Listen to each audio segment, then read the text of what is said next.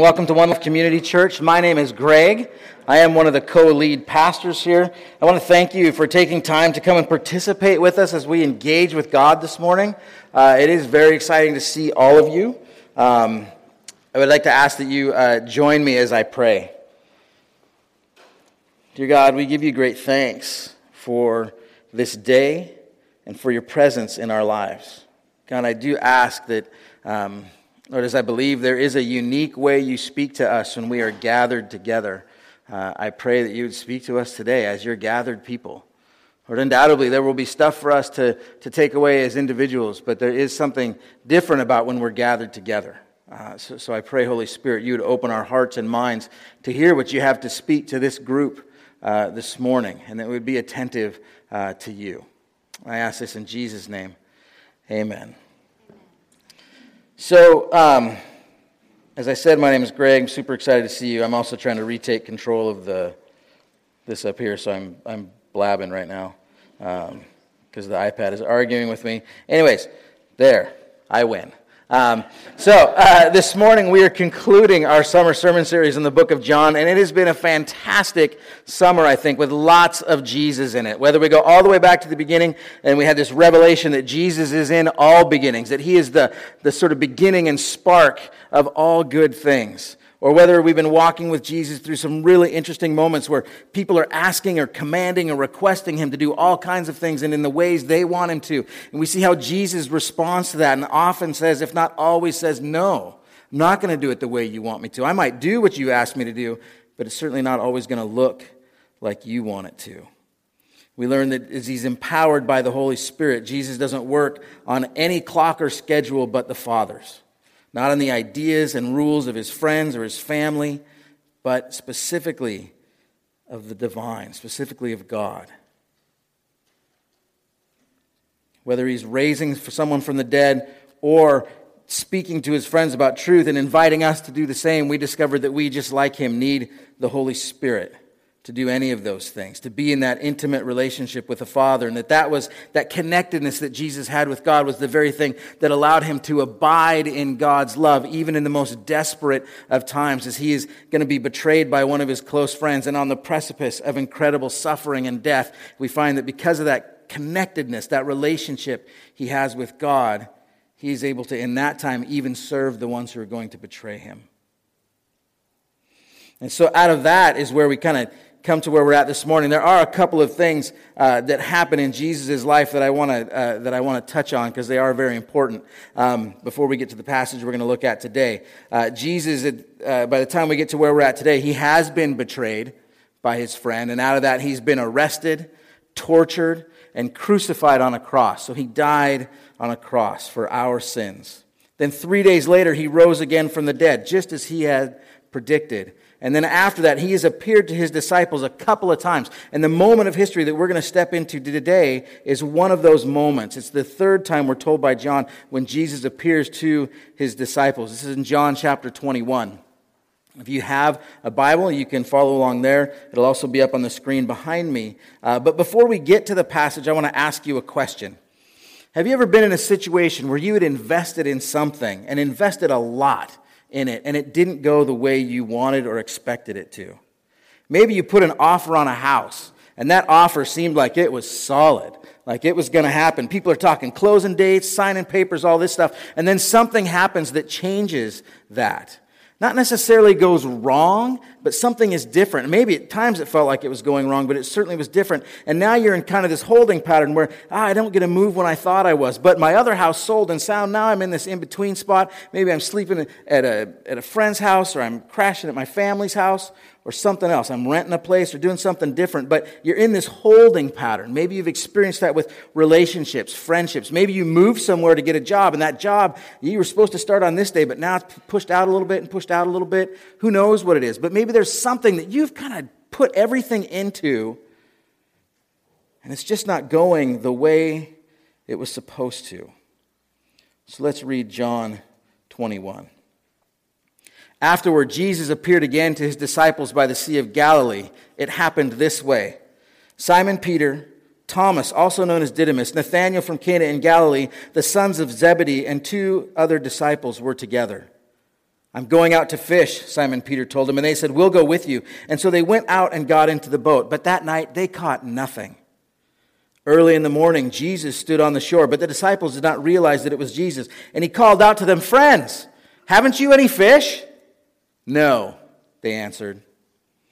He said, "Throw your net on the right side of the boat, and you will find some." And when they did, they were unable to haul the net in because of the large number of fish.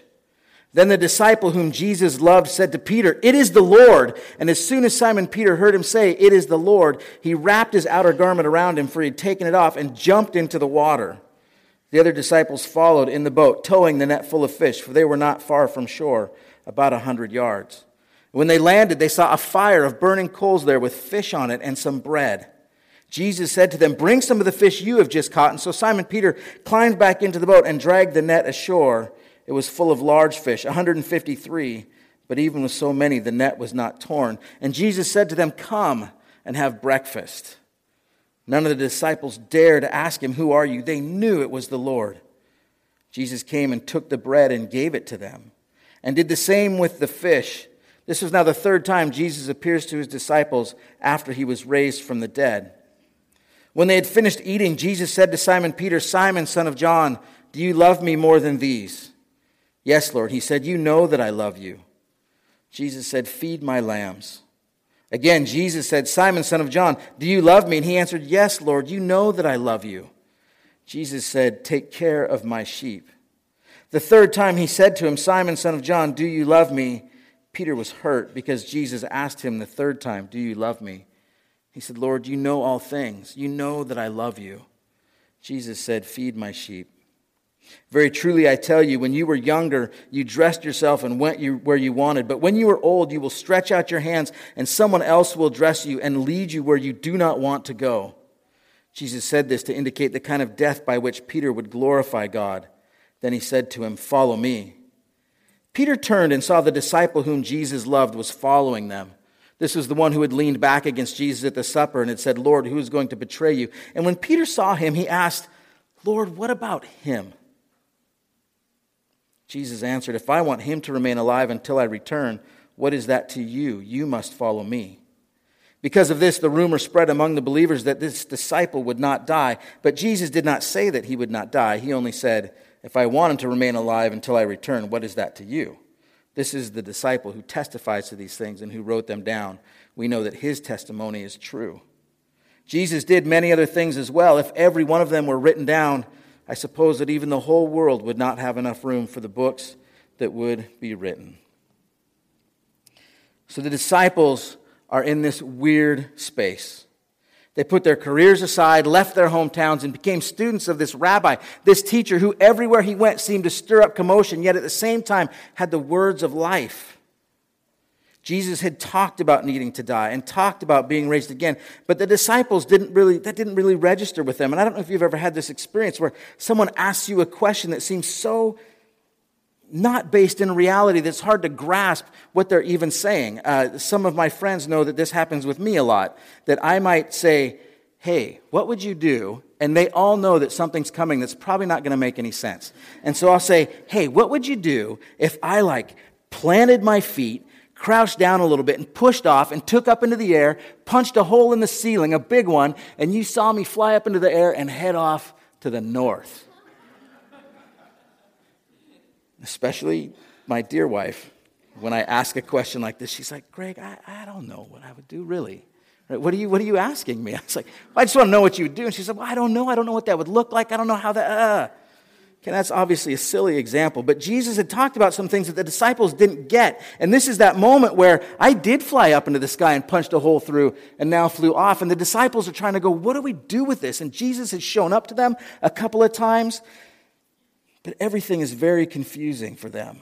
It's not just a rumor or an idea, play on words that Jesus raised again from the dead. He's shown up to them. And for us too, we don't have a lot of answers from these encounters that Jesus has with his disciples. For me, I have a lot of unanswered questions. The conversations are pretty short. I want to know a lot more than what we're given. Jesus hasn't come up with some big plan. He hasn't sort of laid out, "This is our strategy now that I'm back." So lots of people are confused about what is happening with Jesus now. and what is happening with the disciples. And lots of scholars and commentators have all kinds of ideas about what is happening in this passage. Some of them are appalled that we find the disciples are going back to fishing.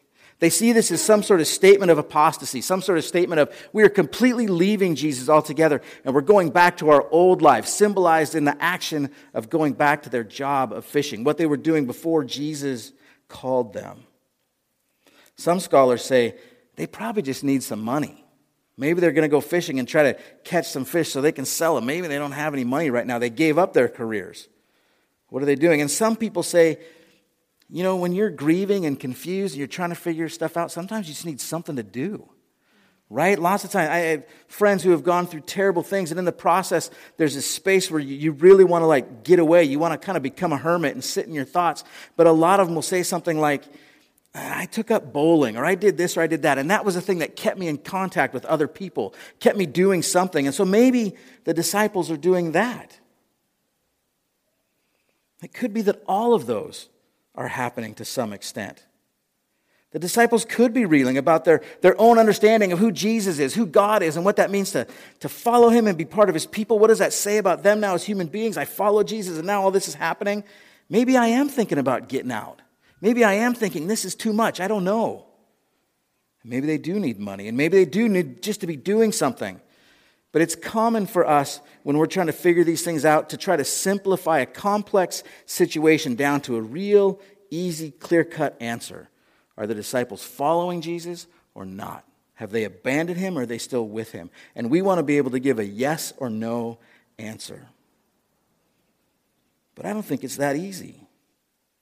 Have you ever been at that point in your life where, man, yesterday I had enough faith, I totally believed, and today I don't feel that. And tomorrow you might be like, and now I've got so much faith, I feel kind of unnerved by that. Sometimes you don't know what you believe. And the things that you thought you believed at the very least are under lots of tension. You feel like you're struggling to hang on to those things that you've believed all your life, or maybe that you've invested everything in. And if someone were to come up to you and say, are you in or out? You might not know. And if you said, I don't know, they might say, because you said that, you're out. You can't say, I don't know. You have to say, no, I'm in, I blah, blah, blah. Or they would say, well, you might still be in, but you got to get it together.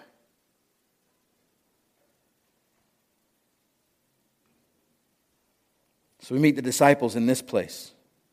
They have, for a possible myriad of reasons, returned to something they know how to do, fish.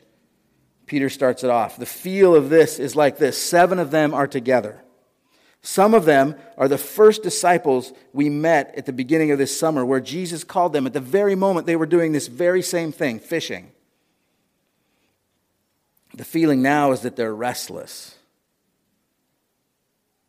Peter says, I'm going fishing.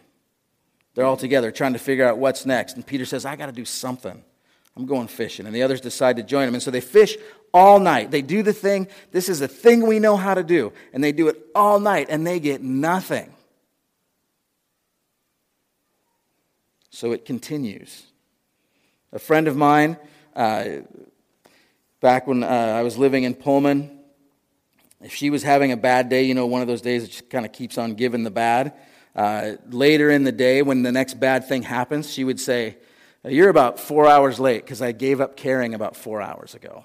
I gave up having the capacity to even think that today was going to get better a while ago. That's where they're at. And this guy shows up and says, fellas, haven't you even caught a little bit of fish? Haven't you even caught enough for one family? Now, we translate this friends, haven't you any fish? But the word we translate as friends is more like lads, guys, buddies. And it has this sense to it like, well, I'm looking at you and I can tell you have the capacity to fish. I can tell you look like a person who you could do this activity, but for some reason it's not working for you. Maybe you're not that good at it. Maybe luck isn't with you today. It has this kind of tone to it. And the word that we translate fish, which makes sense because they are fishing, but is usually a word that's used to describe a tiny amount of fish, right? That these guys are out with a big net expecting to catch a lot, and he's asking, did you not even get one in your big net? Right? That doesn't seem to work. And so Jesus is coming at them with this tone, And what I feel like it is to me is like when someone comes up, sees you working on a problem, and they try to assess the problem that you've already diagnosed 100 times over. They are very aware that they don't have any fish, right? I don't know if you've had this happen where you're on the side of the road, the hood of your car is open, there's steam or smoke pouring out, and someone comes up and says, "Car's not working?" Oh, is that what it is? I wasn't sure. I felt like it was really working well, but no. Is having trouble with your car? Yeah, no, I am. And I think we can see how the disciples are feeling in their recorded response of no. Not, "Hey, good to see you this morning. Yeah, fish aren't biting." Kind of crazy how that works sometimes. Nothing, just no. Absolute no. We don't want your input on what's happening today. Now, they also don't recognize this person, and we may wonder how it is possible. They don't recognize the resurrected Christ. He seems important. But maybe it's because he's about 100 yards away. Now, the point where it tells us that in the story is not telling us that to say how far their vision can or cannot operate in, but it's saying, because Peter swam ashore, probably one of the fastest 100-meter swims we've ever seen, and then the boat, it was saying it was only 100 yards away, so the boat's not that far away. But when it comes to vision, that's a football field. There's a lot of people who I love all of you, but I probably wouldn't recognize most of you at the other end of a football field. Right? So maybe they don't recognize them because of that. Could be because they're not looking for anyone. It's evident in their response. They're not looking for any help, right? You're working on your car, someone comes up, "Car's not working," you just keep working. "Nope, not working." Right? You're not taking the time to look. You don't need their kind of input. So maybe you're not expecting that or wanting that. Maybe it's early in the morning, not super bright. It could be for a lot of reasons, but I'm finding for myself right now, I'm trying to not be so quick to judge people who I perceive don't see Jesus, as I am becoming keenly aware in my own life and in the life of the church that we often miss seeing Jesus when he is just as, if not more present and visible than he is for the disciples in this moment. How easily distracted we are from the presence and movement of Jesus. I hope we could be gracious in those moments. But Jesus says, "Throw your nets on the other side," and for some reason they do. And they bring in a huge haul of fish, 153 to be exact. And it's in this moment that the disciple whom Jesus loves says, "It is the Lord." And then in typical Peter fashion, Peter jumps off the boat and swims to shore. Now there's something here that I do want us to take note of. How often in our lives, I just mentioned how we often get distracted and don't see Jesus, but how often are we in a position where we do see Jesus and we really need to say, "It is the Lord." Whether it's to people in our family, to our colleagues, our coworkers, people in church, there's so many times where God does something, Jesus is moving, and we could say, "It is the Lord." Because we need to do that for one another. Because we're so often like the disciples. We find Jesus to be bigger than what we thought, not fitting our expectations, and we don't know what to do with him, which, spoiler alert, is probably going to be all the time. I think we kind of distance ourselves from him. We get in a space where we still believe in him, but we really believe in the Jesus that fits, that does what we want him to do. And so when the Jesus that doesn't fit shows up, we don't see him.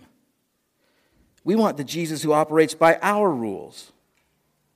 But that's not how Jesus works. That we've spent this whole summer talking about. And so we need to be watching for each other and watching for ourselves. When we see something that looks like Jesus, we need to go, "Is that the Lord? That's the Lord."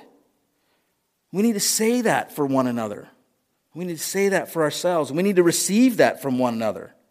Because I think we've erred on the side of not saying things because we're afraid of being wrong. But I'd rather we erred on the side of saying something and being right. Just something to think about. Jesus, though, makes it easy for his disciples on this one. If we go to Luke 5, 1 through 11, it says this: "One day, Jesus was standing by the lake of Gennesaret. The people were crowding around him and listening to the word of God. He saw at the water's edge 2 boats left there by the fishermen who were washing their nets. He got into one of the boats, the one belonging to Simon, asked him to put out a little from shore. And then he sat down and taught the people from the boat. And when he had finished speaking, he said to Simon, 'Put out into deep water and let down the nets for a catch.' Simon answered, 'Master, we've worked hard all night and haven't caught anything.'" Sound familiar? "But because you say so, I will let down the nets. And when they had done so, they caught such a large amount of fish that their nets began to break. And so they signaled to their partners in the other boat to come and help them. And they came and filled both boats so full that they began to sink.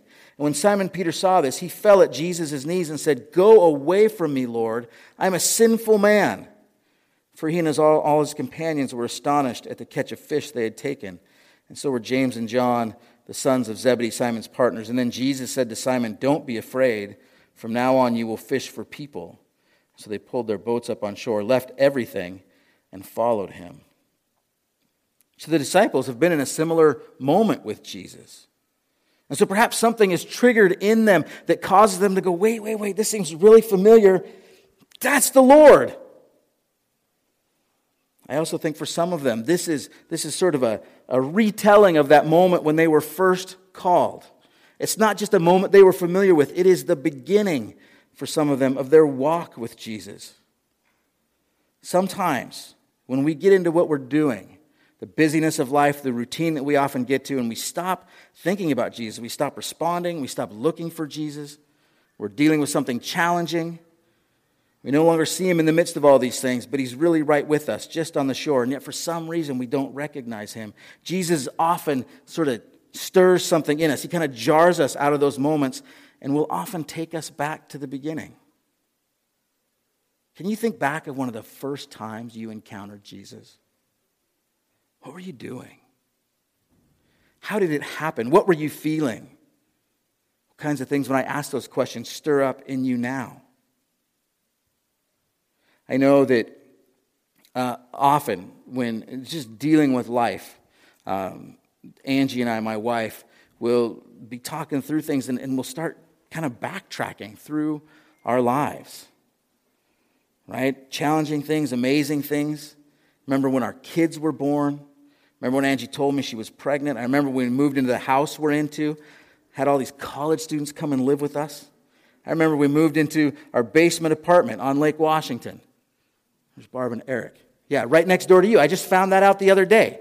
This is like 18 years ago. I lived next door to Jerry. Right? I didn't even know that, right? It's craziness, right? But we moved in there. Yeah. We started working with Chi Alpha Group at UW. Started coming to this church, right, together. I remember when we moved to Bellingham so I could do my internship in campus ministry. I remember when we lived in Pullman. I remember when Angie and I got married. I remember we got engaged. I remember the first time we kissed. I remember the first time we said, "I love you." I remember the first time we held hands. I remember the first time I asked her out. I remember when we sat in this van from Hungry Horse, Montana, this long van ride home from a retreat, and something sparked. All that helps me to see things in a different way. Jesus takes his disciples on a trip down memory lane right to the beginning when he called them. And look at where they're at. We read in Luke how Peter says, "Go away from me, Lord, for I'm a sinful man." Where is Peter at now? We read that he just got through this experience of denying Jesus 3 times. The distance he must feel from Jesus and the betrayal and all that stuff must be incredible. Yet as soon as he recognizes it's him, he jumps off the boat. I can't wait for this boat to get there. No longer stay away from me, I'm sinful. Now it's like, I got to be with you as soon as I can. What about these guys? They came from the same hometown.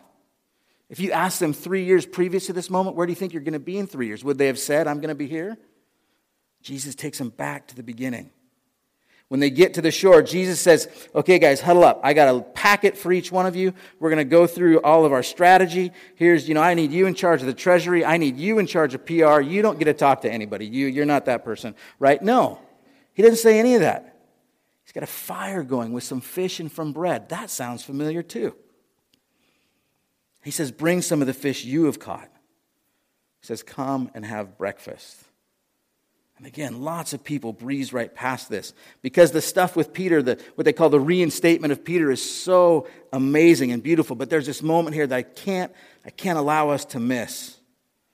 I don't know if you've ever been in a kitchen when there's food being cooked. Right? It is a happening place. Right? There are conversations happening that don't happen out in the big room.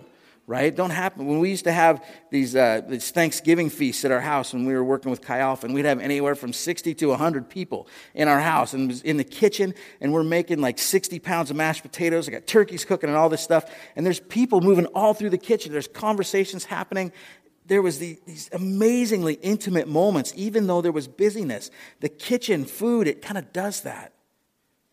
And this scene is an intimate scene. When I read this section of the Bible, it does something in me. I feel like I'm reading the end of the Voyage of the Dawn Treader, right? Where there's this moment where the characters are like just getting further and further away, and all of a sudden they're alone on this beach, and I feel like the rest of the world almost doesn't even exist in this passage. There is something Jesus is doing here.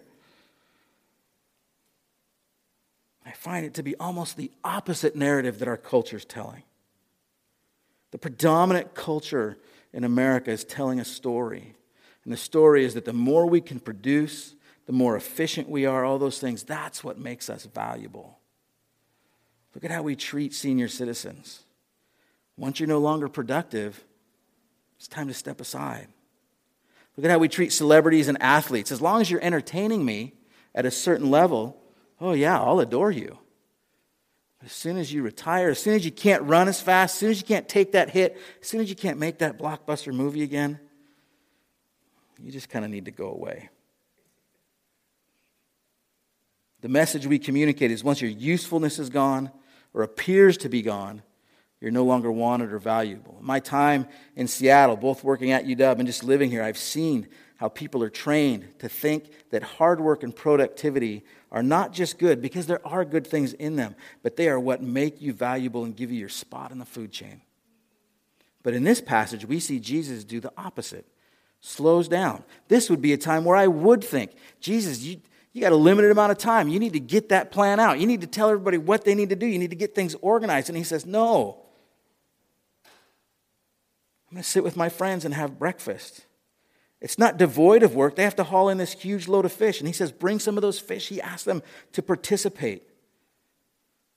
But it tells me that God is relational beyond him just telling us what we need to do. He's not just managing people and doling out to-do lists. He's not only interested in our output levels. He is the King of Kings and the Lord of Lords, the creator of all things. The Psalms say that creating the universe was like the work of his hands. And yet he wants to sit and have breakfast with us. Here at One Life, we believe in pauses. We believe in the space in between. We believe in breakfast together. That's why we have time set aside after service with food. Right? So people can sit and enjoy each other's company, not just move on to the next thing. That's why we have core groups, a large variety of core groups. Because some people in their lives, they need a traditional Bible study. We're going to dig into Scripture and go through all that. And some people need, I'm going to get together and meet some people in it, and we're going to encourage each other over a shared activity. But they are these places to slow down, to not be racing. I remember a core group that Angie and I were in, and it was just a get together and have dinner, talk about life core group. And we showed up early one night, and we had a really, really long week. And we got there, and the couple hosting and leading said, how are you guys doing? And we're like, we're exhausted. They're like, well, go sit in our other room. And if you guys feel like you can come and join us, come and join us. But just go sit, talk to each other. We're like, yeah, we haven't talked to each other all week. And we sat in there and talked for a while, but sometimes you feel like in a core group, I got to be there and I got to be present, and you do. But also there needs to be space for us to sit, take time aside.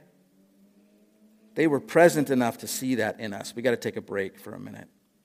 And now, in the midst of all this, Jesus takes this moment. And from there, he has this moment with Peter. Peter, so eager to see Jesus. Peter, who said, don't just wash my feet, but wash my head and my hands too. Peter, I can't let you die and be killed. Peter, I'm never going to deny you. But I did, Peter. And in this place, Jesus meets Peter, not in court or on reality TV, but at a breakfast gathering. The feel as they're sitting there, and Jesus leans over and starts to have this beautiful conversation with Peter. Because there's something between them that needs to be figured out. Peter's excited to see God, but there's some stuff he has to deal with. And I want you to know this morning that whatever you've done, wherever you've been, whatever has happened to you, God is more interested in you than what he can simply do with you. It is true that he is interested in what he wants you to do. I believe that, but only as part of knowing you and you knowing him. He's interested in you in a way that no one else is and that no one else can be. That you are not disqualified from being faithfully present because Jesus wants to have breakfast with you. Who are you today? Are you in the boat and not seeing what Jesus is doing? Or maybe you are in the boat and you're just realizing that Jesus is present and you're trying to figure out, oh man, I kind of want to jump in. I don't want to. Maybe you are jumping in. Or maybe you're sitting with him knowing, yeah, all that stuff that happened, that's fine. That's the past. I'm here now with you. But the invitation to everyone is to come and have breakfast. The other thing I want to point out as we wrap this up is that in other places in all four of the Gospels, this miracle of feeding the 5,000 occurs. But in several of them, and in specific right now, Mark 6, 30 through 34, it says this. So Jesus had just sent the disciples out to go and minister, and they casting out demons and healing people, all kinds of stuff. And they come back, says the apostles gathered around Jesus and reported to him all they had done and taught, because they're super excited about it.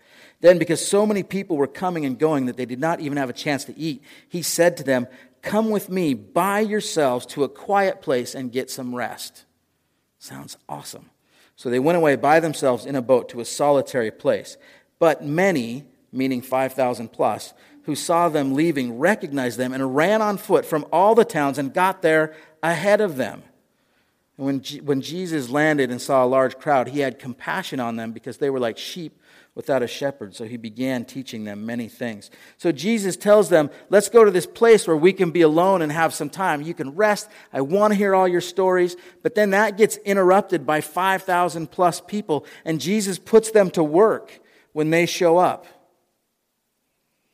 I find it interesting that here is this moment we're in where Jesus is providing a meal of bread and fish, yet this time he is alone with his disciples. This time he is alone with his friends. I want to ask you, has Jesus promised you something that you felt like it got interrupted? Don't lose heart. Don't lose trust. Don't give up, because he is faithful. And it may not look like you thought or be in the time you thought, but he is faithful. And he is present and calls each one of us to be with him.